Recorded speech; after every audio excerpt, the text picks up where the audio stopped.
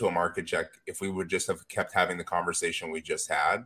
Yeah. And then you get to go back and you just throw whatever our audio is over it. But you might as well get into it now. I'd love to hear those 3 little words, Nick. Cool. Yo, yo, yo, and welcome back to another freaking episode of the Nick and Griff Show. Griff, I'm excited to be jumping on here with you for the second time this week. How did your week finish up? I know the last time we talked was Thursday, so it's not been that long since we talked. So, no, that was the busiest day of the week for me, but it went well yesterday. Yesterday was cool. How was your dinner? How was your dinner on Thursday night? Oh, it was good. I have a good relationship with that doctor, and he actually uses a lot of my company's product. And you know what's very interesting is I sell the highest quality product there is from in my space, clinically speaking. Yeah. So a lot of this stuff is really fun because you're like trying to sort out how to heal, like give a wound. He was a wound doctor, for example. You're trying to like go through some of his patients and go like, well, maybe this will work or maybe that'll work. And it's kind of fun, you know, because like you're really trying to heal people. It's a very rewarding experience when somebody actually gets healed out. So definitely, yeah.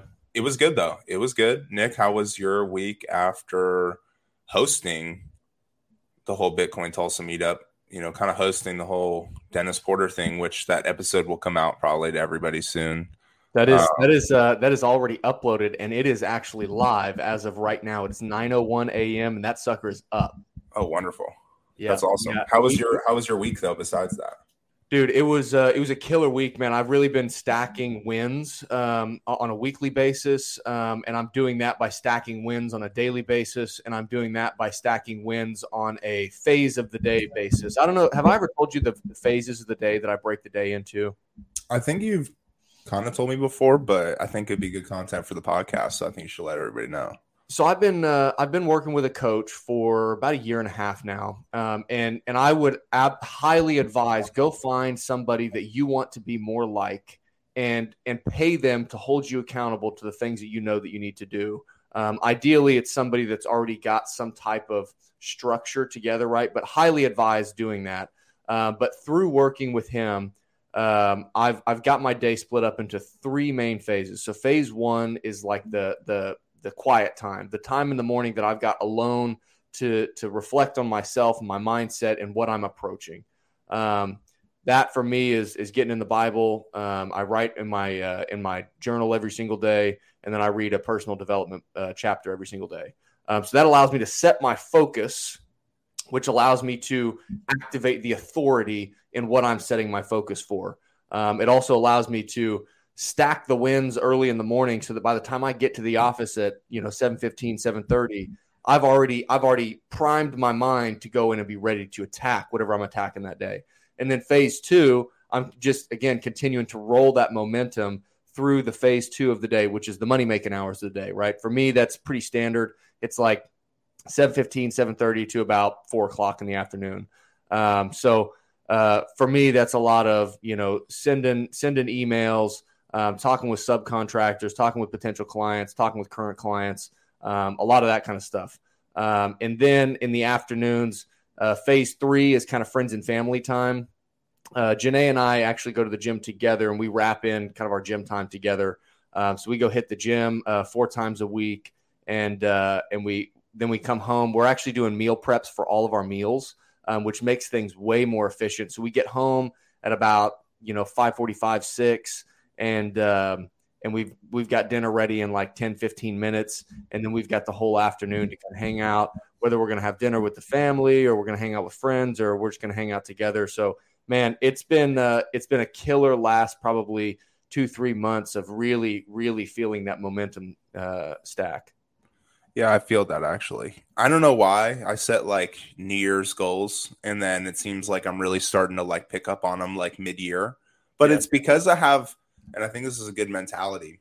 It's the same thing with Bitcoin. When you're just stacking and you think like the price is too high for you, or you don't have the right money at the right time, you just got to consistently continue like DCAing into it, and eventually you'll have more than you think.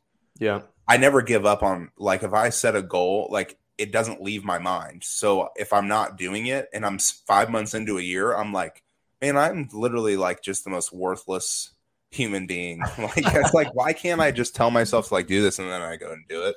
Yeah. But I did the meal prepping for so long.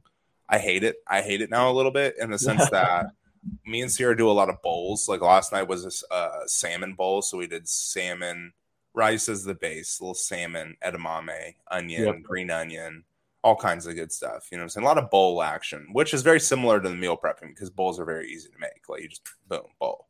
You're like boom, boom, bowl. And that's like within my intermittent fasting, it's like that's my one meal, you know, or like my big meal for the day. Yeah. And it's been pretty successful. I've actually like I'm trying to lose weight right now and I've kind of plateaued a little bit, but I'm also like working out a lot more. So I think that this diet is definitely more conducive to like I think I'm just getting big, to be honest with you. Like I think I'm just like I'm definitely like growing out, like not in like the worst way either. Just like I've been in it so long with football that I'm like, damn, I'm not doing what it takes to get lean. I'm just getting big. You know what I'm saying? I'm just getting stronger, which is like cool, but at the same time, not what I'm going for now in my adulthood. It's all about longevity, Nick. You know what I'm saying? Yeah. It's all about long lasting. That's what I'm going for. Hey, but this is Bitcoin stuff, right? I mean, you're talking about time preference, about lowering your time preference. Yeah. So let's stay on this topic. What kind of stuff are you doing in the gym to maintain that longevity and health long term, while also capturing the gains and the rewards of that today? I would say what I legitimately do consistently right now, and I haven't quit since football, is I continue to do all the hip mobility, all the overhead squats, all the functional lifts that aren't real like calorie burners or muscle builders per se, but I'm more flexible than I was than when I played football. I don't have, back problems. I don't have like my knee, like I have a torn ACL for the podcast, but that came because some NARP hit me while we were playing rec basketball and ruined my rec basketball career. That will sting me forever. But no, I do a lot of the mobility stuff. I think, and I do cardio now because I realize that heart health and, just how vascular you are as a human being is an extremely important thing for longevity. Because of those of you who don't know, there are stem cells. Everybody always talks about stem cells for recovery and things like that. There are stem cells sitting inside your body, but it sits in your blood mostly. So if you get better blood flow, you're literally like you're getting better healing because you're getting more stem cells to these sites. So being vascular is super important. Being functionally strong, in my opinion, is super important for longevity. Like most people get back problems or like, knee problems or whatever. And most of that just stems from the fact that they didn't like do some yoga. They didn't stretch. Like they didn't they just didn't sit down for 2 minutes a day and just touch their toes. Like it's not really very difficult stuff, but it's being consistent on this stuff is boring. But the consistency, right, is how you're able to stack those long-term gains over time, right? I mean, you do 2 minutes of stretching every day for 3 months. Well, you're probably going to be a lot more limber. You're going to feel a little bit better. But you can't do all of whatever 2 minutes over 3 months every single day would add up to. You can't do all that at once and get the same result. It has to be over time, right? Yeah, it's very interesting. I don't know if you feel the same way, but there's a lot of things in my life now that since I've gotten into Bitcoin and I do a lot of my financial plans for like the 1 year, 2 year, 3 year, like I do a lot of stuff out. I try to build habits that I think I can keep doing forever. I don't try to build habits anymore that I'm like, oh, this is like, no, don't get me wrong, right? Like, I don't want some routine that I do for the rest of my life. I like life to be very, like, come as it goes. Like, I like to wake up on a Saturday, Sierra, what do you want to do?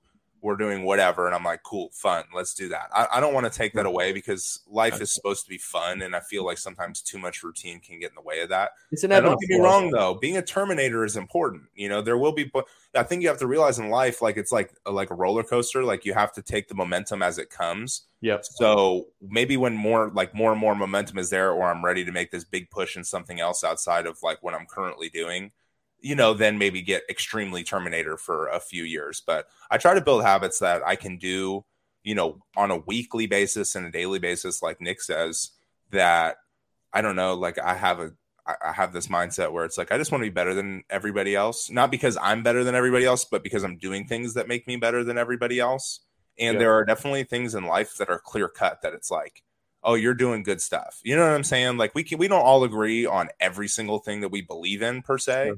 But we do kind of all believe like, okay, well, do you wake up really early? Do you like work out? Like, do you volunteer? Like, do you take care of other people? Do you like, are you fun? Are you a really good fiance or a really good boyfriend? Are you a really good son-in-law? Are you know what I'm saying? Like, can you be the best at all these different things? It's all about intentionality, right? Yeah, it's all about want and desire. And like, I am the type of person where I genuinely like want and desire to be. I don't know if I want to be the best at everything because I think that's ridiculous, but I think I want to be like. You want to be the best that you can be at everything. Yeah, I want to be really, really damn good at a lot of stuff, and then there will definitely be a few things I want to be the best at. But like, sure, there are things. I don't feel like there's many things in life where you have to be shitty just because you are shitty at it. You know, golf is the only thing that I think like if you're like 28 years old and you've never played before and you're shitty, it's like, yeah, just accept the fact you might be shitty for a while. There's nothing you're able to do about it but practice. You know, but. And you can't be afraid to be caught at the scene at the starting line, right? Like everybody, you got to start somewhere. It's kind of like the person that's fat and out of shape and they're embarrassed to go to the gym. It's like, dude, you have to go. You have to experience that tough time in order to really understand what the good time feels like, 6 months or a year or 18 months down the line when you've put in the work, right? It's all about proof of work. See, I think that this is the beautiful part about Bitcoin, right? Bitcoin as a principle is what we're talking about, right? It's not just the best form of money that we've ever seen. It is a principle. It is this proof of work. It's what you reap or what you sow is what you reap, right? You have to put in the time. You have to earn what you're given, Yeah, and there's also like with Bitcoin, you literally believe in an ideal that society can be a better place with an immutable ledger.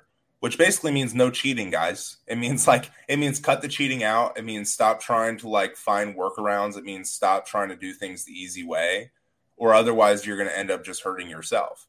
So when you really actually believe in that and you're like investing a lot of your value or your money or your time right into this Bitcoin, you really do at a certain point, if you keep understanding it, and it means a lot to you, you start adopting its actual principles in your real life. But, and that's a good point. But I was going to say this. I wanted to ask you. I was in the gym yesterday. Okay. I just went to our apartment gym. I didn't go to my gym. I just went to the apartment gym. It's like in Albany, like if you were to take out all the walls and everything, it was probably like from the kitchen to my room, like pretty big, substantial gym, but small. Yeah. And there was a girl in there and she's just blaring music on her phone. And I was like, whatever. Like, I don't like to work out with music. My best workouts come when I just go and like, all right, I'm here to work out. Like, let's go. And she's playing her music and I walk in there and she like never stops. Like for the whole 30, 45 minutes I was in there, she just played her music the whole time. Never stopped. I mean, literally never stopped. And the music sucked and it was hella loud. And I was just like, I'm never going to say anything. Never. I never would do that. But I'm like, it feels like since I left football, I just run into so many gym noobs and I'm just like, this stinks. I'm like, you guys just have no like courtesy for anybody else like working out and like what that means. I don't know if you have that same issue, but like there are things now I feel lame a little bit, but I'm just like, I cannot stand you. Turn off. Like, I'm like, why can't we all just be happy? But whatever. I think self-awareness is a real big piece on that, right? Like, I know that, just to be blunt and honest, I've over the time that I've reflected in reading in the Bible and writing in my journal of what I'm thinking, what I'm feeling, how I'm responding to the things that are happening in my life, I've found a lot more self-awareness than I've ever had. And with that self-awareness comes awareness of others. And maybe you could call it their lack of self-awareness. And it is kind of interesting, of course, in that exact example that you're talking about, Griff, like you and I kind of grew up in a weightlifting environment that's very structured, you have to be aware, like you have to know what's going on. You have to run things intentionally. Right. And it's funny because, there's the vast majority of people, they don't grow up in that type of an environment as far as the gym.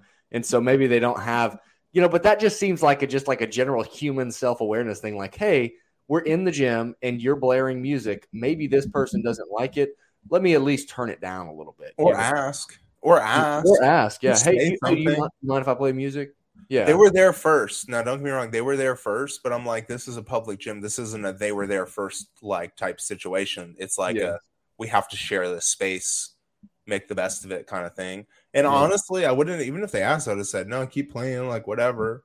But I thought it was odd that it was like never even like a discussed thing. But either way. Strange. Hey, very proof of stake, very shit. Very proof of stake. Yeah, very very low end, you know. But, well, I was just gonna say on the proof of work end. So I just started reading this morning. Thank God for Bitcoin, the creation, corruption, and redemption of money. And this is written by a plethora of authors, as you can see here on the back. But I believe the main author is Robert Breedlove himself. But on the proof of work side of things, I gotta read a couple of pieces in here, and there's one main one that I want to get your thoughts on. I really would like to expound on here for the rest of the podcast at some level. So this piece here, so chapter 1 is titled. Let me go back here. It's chapter 1, understanding money. So he's kind of just getting into the basics of money here. But listen to this. So this is kind of on the concept of proof of work versus proof of stake. Theft equals stealing. The thief comes only to steal and kill and destroy. I came that they may have life and have it abundantly. And that's John 10:10. But it says, theft corrupts justice by allowing those that have not contributed to the community to reap its fruits. Work is earning just rewards, or value exchanged for value. Theft is an unjust seizure of value and by nature unearned. How about that? I mean, these things we're talking about here are proof of work. They're Bitcoin related. They're proof of work related. You want to be fit, you got to go put in the work at the gym. You want to have healthy relationships with your spouse or your friends or whoever, work relationships, professional and personal relationships. You've got to put in the intentional work to develop and cultivate those good relationships. You want your finances to be in order. You've got to put in the work to organize them, to understand what is what, right? What's your thought on that? I think it's a really good, excerpt, and I think it's probably a really great book that I probably need to steal from you after you're done with it.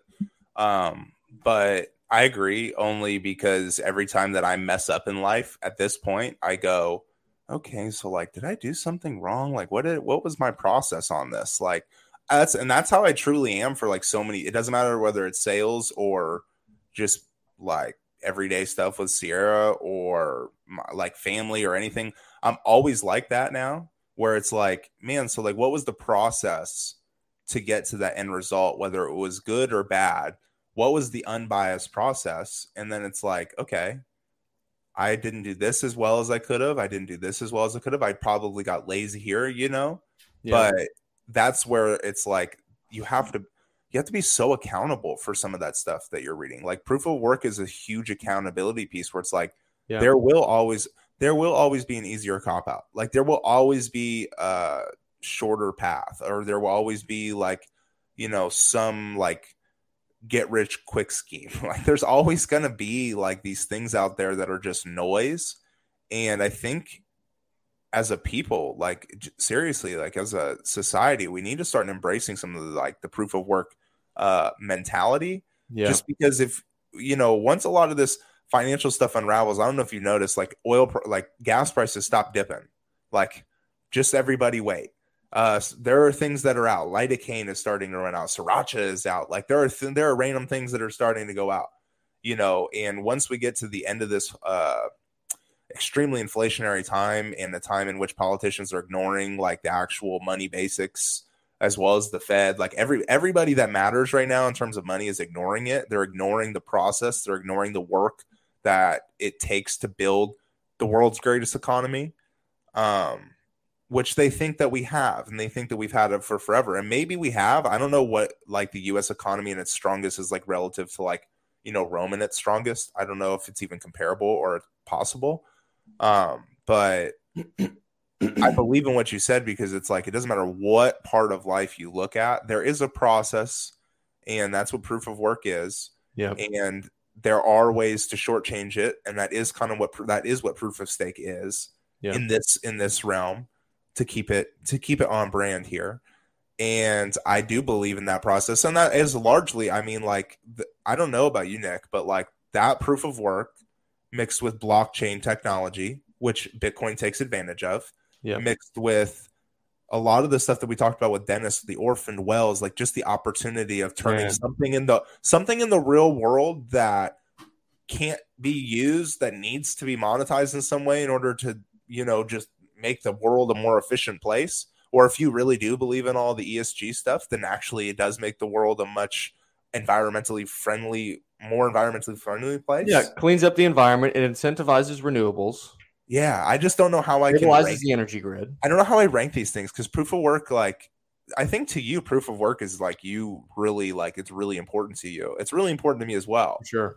But there are so many things about Bitcoin. I don't know if I could rank them, but yes, I agree. This proof of work thing, people take it for granted how awesome proof of work is. And it's not just like it's the concept of proof of work, and it's on top of the concept of proof of work, there's an actual incentives program to make it work. Like it all works together. Yeah. And I mean, yes, I'd love to take a lot of like what Bitcoin has to my real life. I'm trying to, know, but like I'm a little bit more biased than than like miners validating transactions, But, well, sticking on the proof of work versus proof of stake. Another little section here in chapter 1 is the law of sowing and reaping. So the Apostle Paul writes here in his letter to Galatians. This is in the New Testament, which is after the resurrection of Christ, which is big. But he writes here, it says, "Do not be deceived. God is not mocked. For whatever a man sows, this he will also reap." That's Galatians 6:7, sorry. And then a few pieces down, it says, "As Paul states in his letters to the Galatians, the relationship between work and reward is fixed and immutable. Sowing and reaping is an ingrained principle in our world. Investment and its returns are a part of God's design, making work an integral part of being human." I think this is a really interesting concept, right? Because, I've been listening to Change Your Paradigm, Change Your Life by Bob Proctor, and he's also got a really big piece on this work element. And he says that we were not made to work. Work was made for us. And I think that's kind of part of the idea of, success is success is not a thing or a place or a goal. Success is the continued progress toward your self-actualization, right? If you think about Maslow's hierarchy of needs, it's the continual progress toward what that is. And because it seems like an innate human nature thing that once you peak this mountain, then you realize there's another mountain that you want to peak, right? You set this goal. I mean, how many goals have you and I just set in front of us, and then we crush that goal, and then we're like, oh wait, there's more, and then you go crush that next goal, and then there's another one, and it's almost like this exponential growth, right? Think of Bitcoin, for example, right? Look at the exponential charts of Bitcoin, and it shoots way up, and you're like, and everybody's like, oh my gosh, this is so incredible, and then it crashes. And then that's the goal, right? Now we've got to get back to that peak. And then we soar exponentially past that. And then it crashes. And then that's the new peak, right? This is the very same for us in life. And so, another thing from the Bible too is finding joy and satisfaction in your toil, which is your work. This is proof of work, right? Let me go earn, let me go sow, let me go plant this seed, so that at some point in due time, I can reap a proper harvest for the work that I put in today. That's so interesting. And not to modernize the whole thing, but Ethereum is merging. Allegedly, I mean, like they actually have to do it, right? Yeah. What is your take on that? As like, I've been in this space a little longer than you. I shitcoined and you didn't. Good thing for you. Honestly. Good thing for you too, because when you got in, that would have really hurt. But also, like, what is your opinion on this whole, like, I know what your opinion is, but like as an investor, as somebody who like you're putting your money into Bitcoin, you're putting a large chunk of your investment money right now into Bitcoin. Are you such a silly question for our podcast, but are you buying any Ethereum? Oh yeah, no, God. Are you threatened at all? Do you think that there's any validity there, or is it like, in my opinion, I think I really do think that they're just kind of like choking themselves out. Like they're kind of what's bottlenecking themselves in a sense with this move. But I think they also maybe know that. I think that maybe they're going to drop out. But what's your take on like some of this proof of stake, like Ethereum's merging? Just isn't it like, do you think the price is going to jump? Like, you think it's just going to go up just because it's merging, or like, do you think people care? I don't know. Like, okay. So, would you like to go like my general thoughts or like my personal thoughts first? Well, what's the difference? Okay, so personally, I'd say personally, like for my own investment, my own thesis on what I would do or what I'm doing, anyways.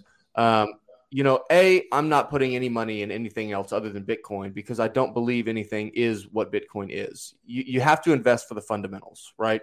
And the fundamentals of Bitcoin's proof of work, along with everything else that we've talked about previously, are the core pieces, right? You cannot steal. And he gets into that in more detail in there. And we're obviously not going to get into all that detail, but you cannot steal the value from others because you're stealing. That's wrong by human nature. By natural law, you can be religious, not religious, and if somebody steals your shit, you're not going to be happy about it. Even if you're a communist, he mentions this in here. Even if you're a communist and you don't believe in private property, and somebody comes steals your shit, you're going to be upset about it, right? So the proof of stake stuff, I think is getting to that, right? I don't think that Ethereum is the exact same as the current monetary system that we've got today, but it is a centrally controlled money. It could be worse. I mean, theoretically, I mean, like for all we know, because you and I, like Ethereum is much more confusing than Bitcoin. Even when you want to start studying it, which I have taken the time to look into it because it's out there. And it's like this podcast, we're not about just body slamming things that we haven't done at least a little work on, but I've done the work, and it's like, the hell is like what is this? It's like, how would this actually work as like a base layer money? Now, if they wanted to keep it on the application aspect of it and like try and join like some side chain on Lightning and, kind of like boof it up from there, I would be like, maybe it could. But like you're saying, like you can't, like there's Bitcoin. And then there's going to be everything that follows Bitcoin. There's everything else. And currently everything else, there's nothing meaningful there that I found, at least. Well, I think that this is probably the situation that we're going to see play out over not just with Ethereum merging to proof of stake, but with everything else that's going to happen in this space over the next however many decades or years or whatever you want to look at, is that Bitcoin is ultimately the answer. At this point, with what we know, Bitcoin is the number one crypto for a reason. And so my thought is that all these other cryptos, this Ethereum switch to proof of stake, all this stuff, all it does is create more noise and more commotion for people to see. And that's going to lead more people into the crypto space in general, right? For the umbrella term, it's going to lead more people into crypto. And that means that some people are going to make a ton of money. That means some people are going to lose a ton of money. And people are going to learn their lessons over time. And where does it ultimately end? It ends at what is the truth? What is the best thing? And what is that? It's Bitcoin. And so I think that in the short term, I don't know. I mean, I don't know if Ethereum is going to go up or down. I don't know really what that is. But ultimately, more people in crypto are going to find what is the best, and that is Bitcoin. Yeah, I also I'm with you on that, obviously. But my favorite storyline, actually, since I've been in Bitcoin now, is that they're going to try and take your Bitcoin. Like, they're going to try, and they're not, like, here's the thing about Bitcoin. They're not going to be able to take the Bitcoin like you think. Like, they're not going to be able to come try and tax you out of it. They're not going to become, like, they would literally have, for most people who own Bitcoin to any degree, they would literally have to, at this point, rip 12 words out of your hands. Even people who aren't like putting podcasts up, people who just own it, they understand that. Like, they understand the only way that they lose their Bitcoin is if they lose their 12 words. That's it. Otherwise, you know how they're gonna get it from people, right? Well, I think I have a lot of theories. But what's your thought? Because I got a thought too. I'd like to hear yours. Well, currently, like, one of my main theories is that I do think that some of these crypto projects, like, they're letting it flourish. Like, they're not regulating the space on purpose because they're still trying to figure out how they're going to, manipulate Bitcoin as best they can as the dollar unwinds. Yeah. So a lot of this stuff, like the spot ETF not being approved, the regulation around securities, the allowing of, like, literally, like, Coinbase is now a publicly traded company and it isn't an illegal exchange. It is illegal. It is not legal. Like, nothing about Coinbase is legal. Nothing has ever been legal about it. But the United States government is slow to act. And I think it's mostly because it's like they're going to try to find as many creative ways to, like, confiscate your Bitcoin as opposed to taking it, because they understand, like, if you take it, that would just that will start a revolution, I think, faster than literally anything except maybe Trump being president again. Like, I think if they actually try to come for people's Bitcoin, because people understand that, like, they would understand at that point what you're trying to do. If they were like, oh, this money is really bad, you can't own any of it. But guys, don't be fooled by some of that stuff too, because this is worrying me as I say it. The network of Bitcoin as an investment is more important than the money side. The money side will always be there. That's the great thing about Bitcoin. One Bitcoin is always one Bitcoin. We're 31 minutes in and I only said that once, so everybody be gracious. But one Bitcoin will always equal one Bitcoin, which means as long as the network grows, there is nothing they can do. And I'm telling you right now, there are many, many companies like Visa, for example, which has the highest profit margin on the S&P 500 at 65% from what I've read.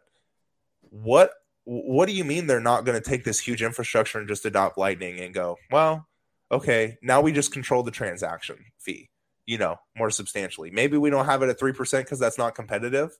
But since we have the largest infrastructure, we'll just keep lowering it over time. They're going to make money. Like, that's the thing about the Bitcoin network. It doesn't absolutely uproot the traditional system.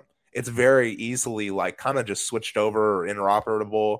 The thing that is going to be hard to switch over, in my opinion, is centralized platforms like Visa, like Twitter. Like, they're all centralized platforms. Those are going to be hard to get out of, but it's not going to be that hard for these centralized platforms to adopt the network to their benefit for a while, because it will be to their benefit.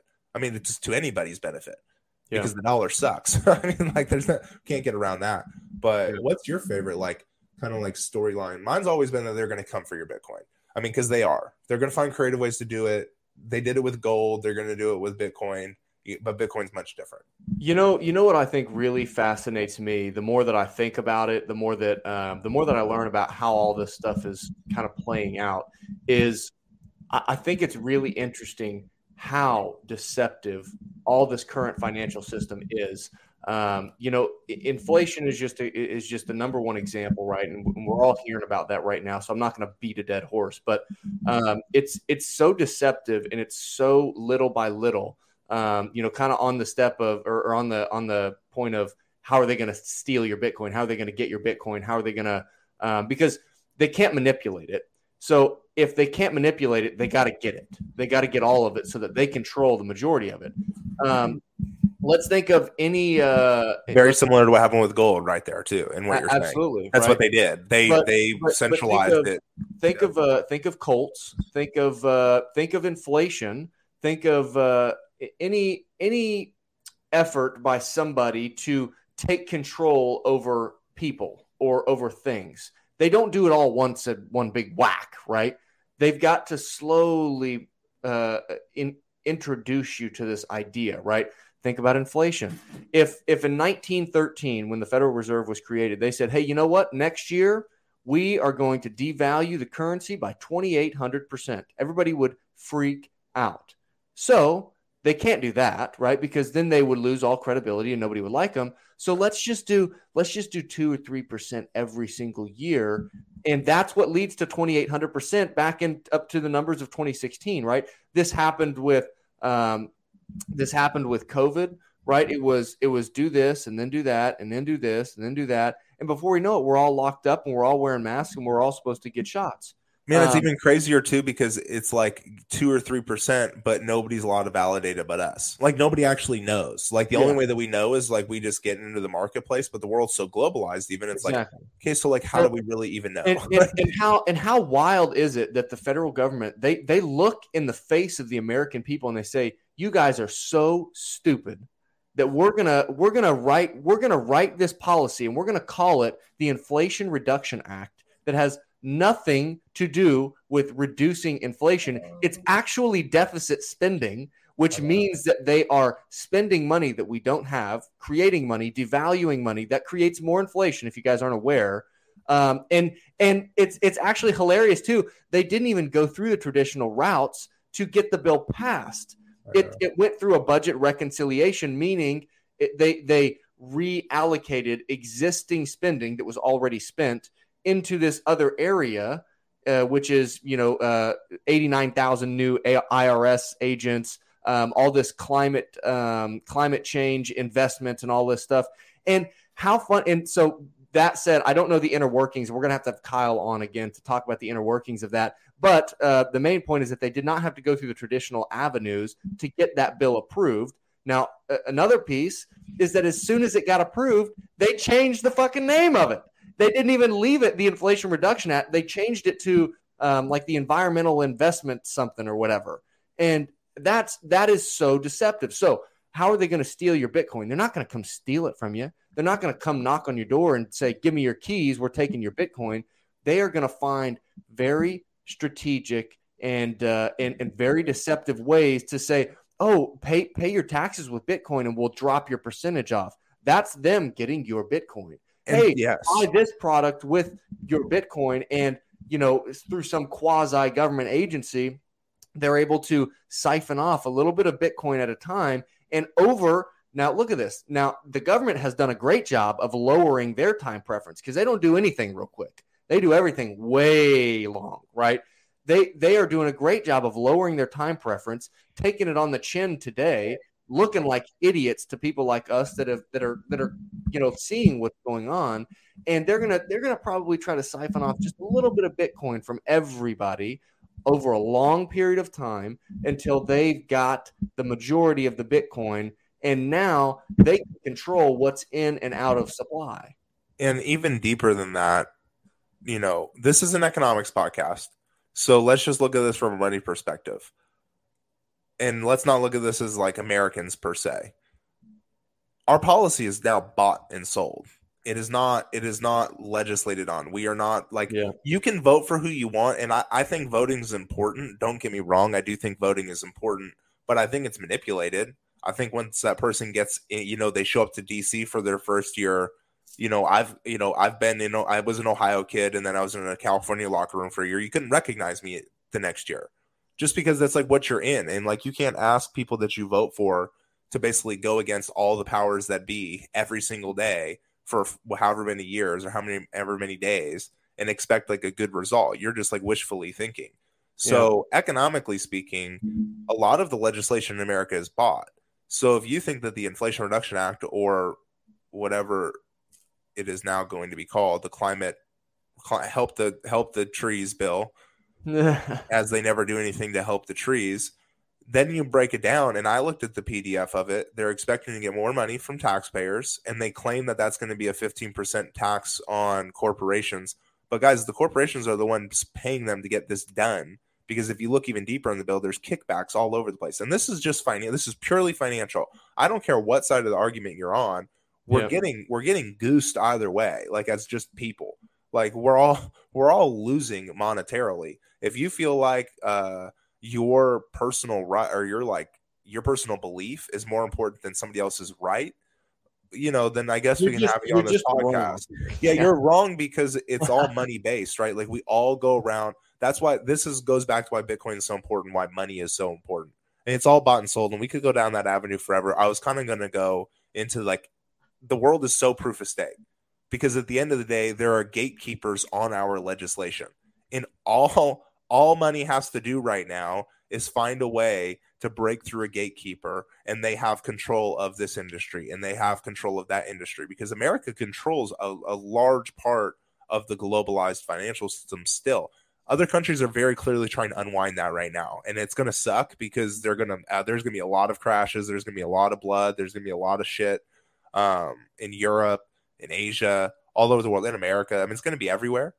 But as they try to unwind it, they're realizing they're getting out of something because we've basically hoodwinked everybody for so long. Like, we don't produce, we don't do anything but kind of just play financial games with people, and then we get everything.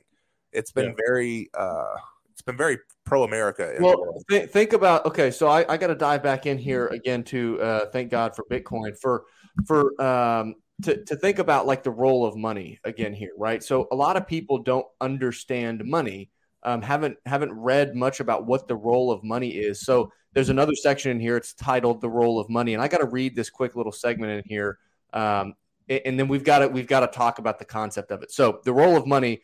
The scripture for this one says, "For where your treasure is, there your heart will be also." It's Matthew 6:21, and then a couple of paragraphs down it says, "The way we use money demonstrates what we believe to be real, good, right, and important. When we spend money on something, we are in effect stating, 'I need this, and it is useful to me.' The way we spend money reveals what we love and what we fear. Money, in other words, expresses the values of the spender." Now I was thinking about this. Okay, how many decisions you think we make? How many things do you think we do every single day that all revolve around money? Kind of everything, right? Why do we go to work? Because we have to earn money to consume today so that we can live. Why do we buy gas? So that we can put gas in our car, and so that we can go to work, or so that we can go do something that is fun. And how do we do all of that stuff?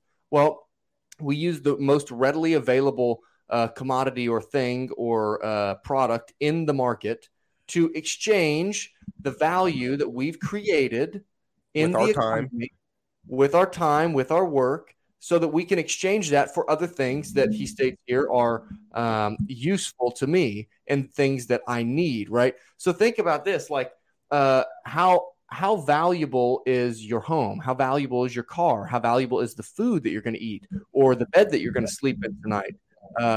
Fill in the blank, right? You don't have those things unless you have money. And you don't have money unless you either immorally steal, or if you morally work and earn that money. So then again, you got to keep asking this question: what is money? Why? What is money? Money is not just dollars in your pocket. It's not just digital numbers in your bank account. Money is it represents the time and the work that you've put in producing in the market. Whether that's I'm right out of college and I've got some kind of like, paper, pushing and moving information around type of bullshit job, or some data entry job, or you're at the very top of the rung and you're running a really successful company and you're providing tons of service to people in the market. Again, to reference Change Your Paradigm, Change Your Life by Bob Proctor, he talks about you don't work to earn money. You provide service to earn money. And he talks about, for the example of himself, he says that, he's created all these different programs. He's written books, and the service that those books and those programs provide to other people give him money. They have allowed him to earn money. We make this podcast. We don't really make any money off of it, really. I mean, we make like, a couple of cents. Yeah. We make a couple of cents, but this podcast is providing a service to the people that listen to it. They have entertainment. Maybe it's people that just watch us think that we're idiots, and they get entertainment from that. Maybe people watch us and they think, wow, these guys are really sharp. We like listening to this content. Whatever it is, right?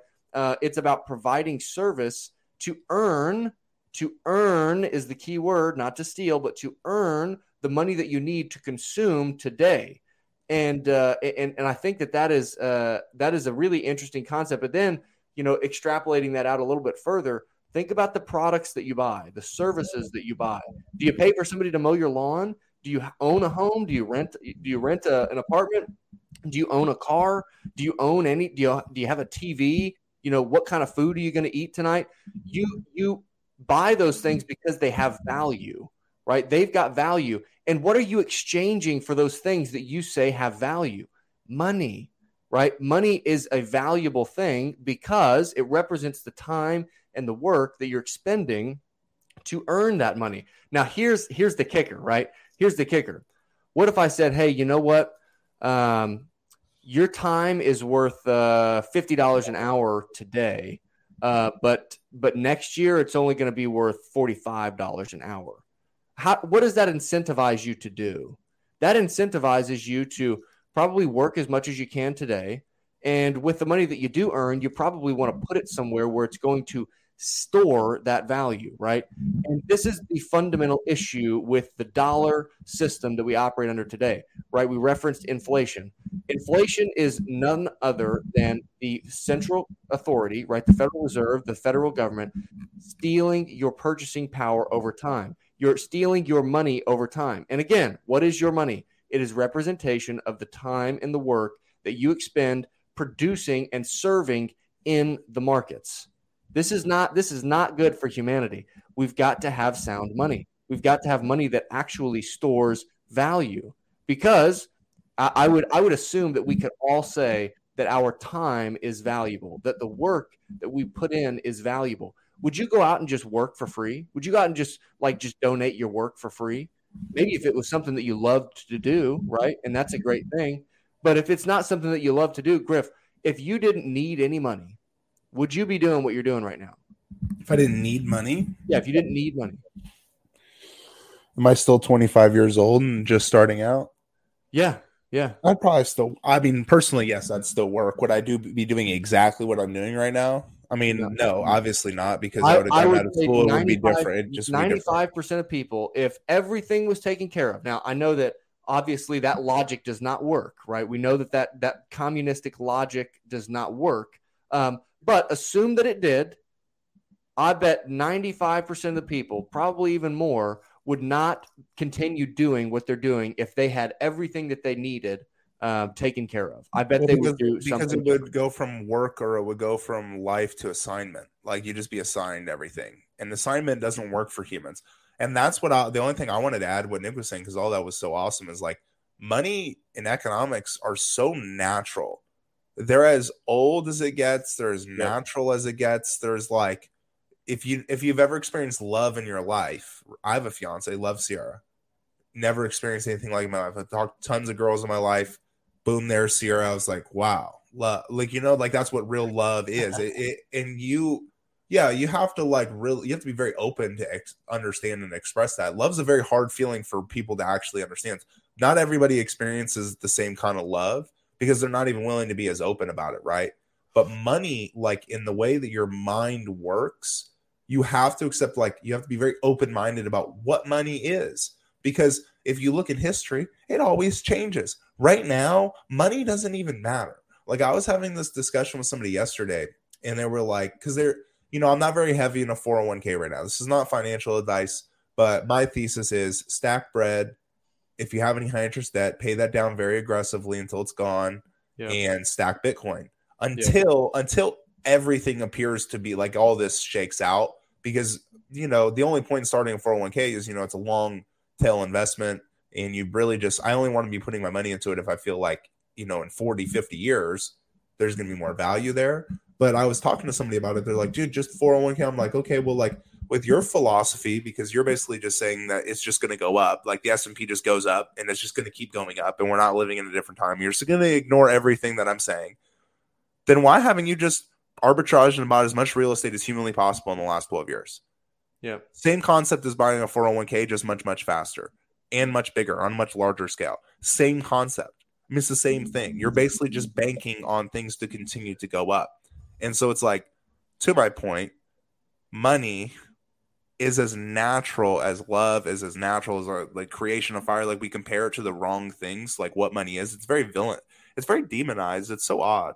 I wonder when that really started. I think it kind of started, like, I do know, like, back when the Roman Catholic Church was very, when they were doing good things, because a lot of people don't like the Catholic Church anymore, but nobody knows, like, some of the history behind it, in a sense that, like, the Catholic Church was mostly the reason that, like, bestiality stopped. in pedophilia largely got smaller and smaller and smaller. Obviously, it still maybe seems like it's quite a bit of a problem. But the Catholic Church, Epstein originally, didn't kill himself.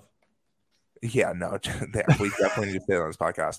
Put But the tinfoil the hats. Catholic Church did that, right? And you want to know what a problem was? It was usury, and usury is just interest rates. It's just banks that produce interest rates. And Jews would always get kicked out of every little city they lived in because they would start central banks, and interest rates were against the church at that time. I think it's actually like in the Bible, like usury is not good. I'm not sure though. I was literally he uses that term in this chapter, and I was trying to find it where he talked about usury. And it is interesting though, right? Like that even at that level, at a very pure level, which is religious, because I don't care what anybody thinks in this world. I don't care what your religion is. If you truly believe in something, that's a pretty powerful thing. Like if you believe in what's going on, that in and of itself is powerful. Very powerful, yeah. And the fact that there was a very large group of very devout Christians that are like, yeah, interest rates are bad. Credit is bad. No. We don't want that. That would be no good. It's always bad. And the fact that you just like look up and you go like, oh, I can get a 30-year loan for a house. That's like, and that's what society deems to be good. They're like, oh, you don't own a house? Oh, what's wrong with you? But at the same time, that's like the opportunity. That is what money is. So if you don't take what money, like for what money is, you will always struggle in this world. Because if this was a hard money standard, your life would have to adjust. In a fiat standard, in this US dollar standard, you have to treat money like that they are treating it. And they're treating it like a 10-cent hooker. So you have to treat the dollars like a 10-cent hooker. You have to look at it like, this is not what's worth anything. What's worth stuff is the stuff that you can get with this. That's still worth stuff. But this stuff, this dollar stuff, guys, it's not worth anything. And I think that's only going to hold true now that, like, I think like the hyperinflation event, again, we need to put the disclaimer on these podcasts because this is not financial advice. This is not a doomsday podcast. But it sure as hell seems like hyperinflation is imminent for the US dollar. It sure as hell seems like they're not paying attention. It sure as hell seems like they just ran out of oil reserves and the oil prices stopped going down. It sure as hell seems like everything that matters in terms of food, eggs, bread, is still going up at crazy rates not year over year, month over month. They're going up pretty crazy. And, in America, we just don't see it because they're so good at stagflation. There's like these companies are so good at making a transition from butter to margarine. They're so good at convincing you that, oh, cholesterol is now bad, but do all this sugar and trans fats and preservatives. That's fine. Like they're so good at lying to you and changing it just so that like it's little by little, and they villainize money. I mean, they have demonized what money is. And you just have to realize that for what it is. I feel like that actually does help me be it's helped me, at a young age to be pretty successful so far. And I think most of it is because I have a very real perspective on what money is today. And if you know what money is, you kind of understand the history, how people are going to act. You understand like what's going to happen in society, because we're not the first ones that have tried paper money. We're not the first ones that have tried to print away our problems. We're not the first, like we all have to at some level, if we want to get to Mars or we want to build these super cities or we want to, like in my fantasy football league, Nick, I want these guys to commit league dues every year. Why do I want them to commit league dues? Like pay $400 a year just up front to pay for everything. Like you would still pay $400 to be in our league, like to go to the trip or to do this or to do that, but to budget it, right? To have a plan so that we can make more use of our money so it can just go better, go smoother. And nobody really wants to do it. And I tell these guys, and I think this is very similar to what I'm saying now, if at a certain level we don't all work together and the money that we're using is actually dividing us and not bringing us together, all I know is that it's not going to be good. Like all I know is I don't want more. I don't want more of that. I don't have to be a genius to tell you like what peer-to-peer network is going to take over in 2042. I don't know. I don't know what browser is going to work out. I don't know what node network is going to have the most users and the most transactions. I don't know if Strike is going to be the biggest Lightning exchange in the world. I don't even know if Lightning is going to be the second layer to what Bitcoin is. I technically don't even know if Bitcoin is going to be what it is, but you want to know why I believe in it? Mostly because one Bitcoin is one Bitcoin is the only thing that doesn't change in this world. Well, this is why you believe here. Listen to this little piece. It says a sound money system also allows us to save. We can sacrifice our time today for money that can be redeemed for something of similar value tomorrow. Money allows us to save for the future, working more during good times to save for earnings or to save our earnings for the bad times to come. When an entire community does this, money helps create security and safety for its people. Boom.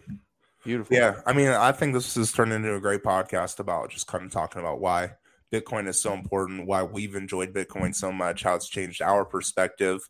Obviously, like me and Nick haven't gotten rich yet, but we've learned a lot. I mean, we've learned so much that if Bitcoin went to zero tomorrow, I would still not really be that unhappy with my investment because of how much I've learned, and it would really help me in the long run. Do I think that's what's going to happen? Again, not financial advice, but obviously, hell no. I obviously think that I'm at the sound money first. I have my 12 words. I have my UTXOs. The new world will not be able to be built without me because I'm one of those Bitcoiners that in 2100, I may have collateralized my Bitcoin at once or part of it to buy something, but I did not sell my layer one Bitcoin. But I'll leave everybody with that today. Absolutely. If it goes to zero, I will buy all 21 million and I will be happy. Okay. Absolutely. Man, that was a good episode. I agree with you. Thank you guys for listening to another episode of the Nick and Griff Show. Come check us out on Twitter at Nick and Griff Show. If you're not watching, if you're only listening, come watch. You can watch on Spotify and on YouTube.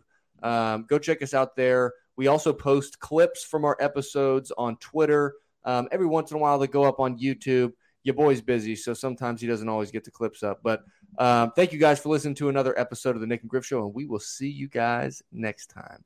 Peace.